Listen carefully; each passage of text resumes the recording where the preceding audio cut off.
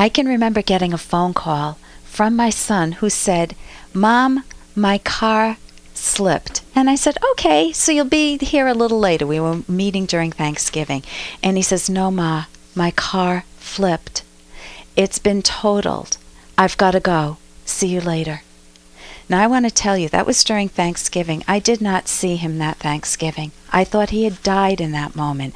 I was totally paralyzed, numb. I was with the rest of my family members, and I was supposed to go shopping to get the turkey and to get all the fixings, and I meandered through that store in a total daze.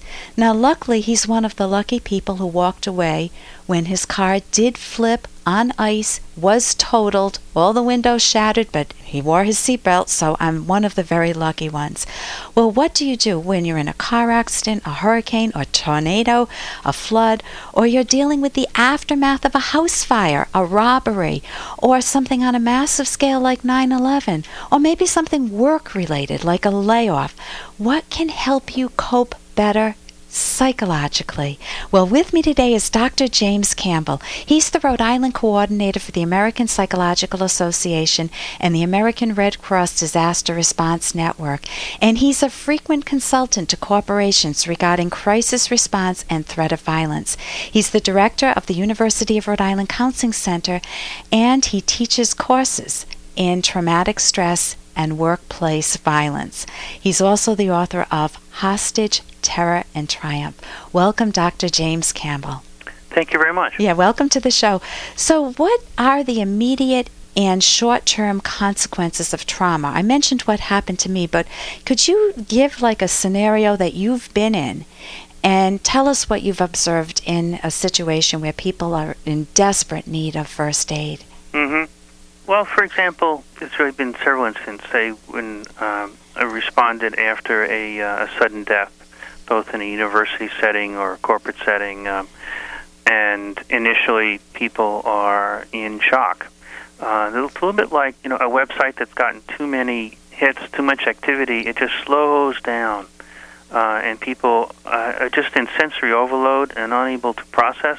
Ooh, so that's what explains the slowing down, the numbing, the stunned and bewildered feeling. Well, partly. It's not a perfect metaphor, but I think it works. Psychological overload. Yeah. It's a kind of sensory overload, and it's too much to process. And at that time, people really generally need some protection and some support, and someone who's not going to ask too much of them at that moment, other than, do you want to sit over here or over there kind of thing. Right, so very low-level choice-making. Yeah. This is not typical psychotherapy. This is structuring the environment a little bit, responding to concrete needs. One of the things that people most want typically after a traumatic event, a disaster, or anything like that is information. It is the lifeblood of what people want in that context. Just as the story you described, what happened, where is he okay? I had no information, right. Nothing. He said, "I'm borrowing somebody else's cell phone, gotta go." Right. And I was cut off. He was in upstate New York where I guess I don't even think it was a cell phone. I think it was a regular phone. Mm-hmm. See, I don't even remember. Everything was a blur. Yeah. My whole life just froze. Right. And that's a fairly common kind of reaction in those situations. And so how to help people through that was just giving them some guidance, usually giving them information in small bits and repeating it because, again, they won't be able to take it in all at once. Also, you typically in those situations don't have all the information that they want. But you can at least recognize that that's what they want, advise them how you're going to get that, where you're going to get it, and honor that need. And then they usually feel somewhat reassured. So that happens with hurricanes. They'll say, "Stay tuned for the latest updates." Yeah. Right. And we do. We all stay glued, or if it's a tornado, or if it's a flood. Mm-hmm. And after a disaster, we stay tuned. What's the government doing? What's the president doing? The governor, and so forth. And what's going to happen next? Or if it's an event, explosion, or something in my workplace. Well, what happened, and is it going to happen again? Is it a perpetrator that's still out there? What about my job? When do I come back to work? All those kinds of things. What about so-and-so who was hurt? Where are they? And so much need for information at a time when almost always, I would dare say always, there is lots of misinformation. And so it's a very tricky situation. And there's a rumor mill that goes Exactly. on. That's what you're talking about with the misinformation. Yeah. And a rumor mill that can be destructive. Right. After Pan Am 103, some parents were notified that their children had died when they were not on the plane. There's always misinformation in the fog of a disaster, the chaos. And that's a real challenge to manage and has important mental health implications, obviously. Yeah. What are you thinking of?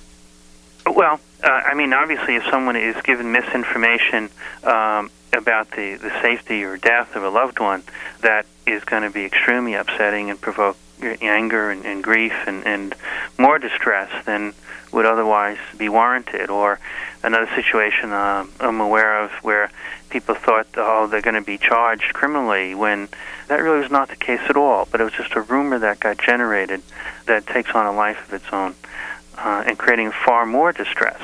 You know, when I hear you talking about that, I think that one of the key problems with trauma is that it has the potential to affect your long-term life premises, your most fundamentally held ideas about yourself. I'm able to cope or not cope.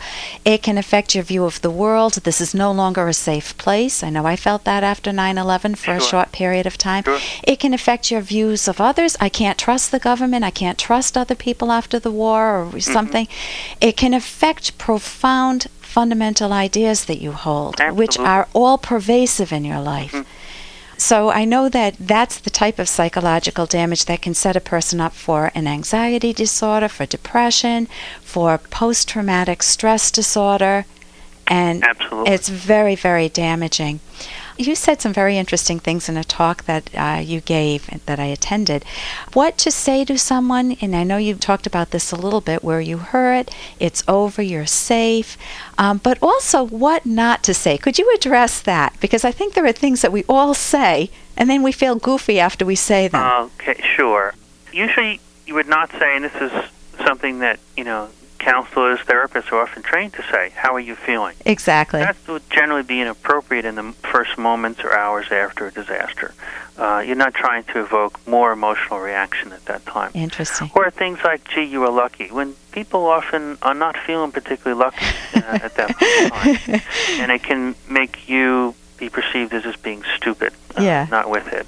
Or other things, usually things are said with good intent, like, it's God's will, or there's some reason for this, or don't cry, or calm down. But calm down really irritates me. If I'm feeling agitated, I feel totally invisible if someone tells me to calm down. Right. Listen, I can see that we're right at the end of time right now, so I want to thank you so much for joining us, Dr. James Campbell, and I look forward to talking with you again sometime. Oh, it's been a pleasure. Thank you.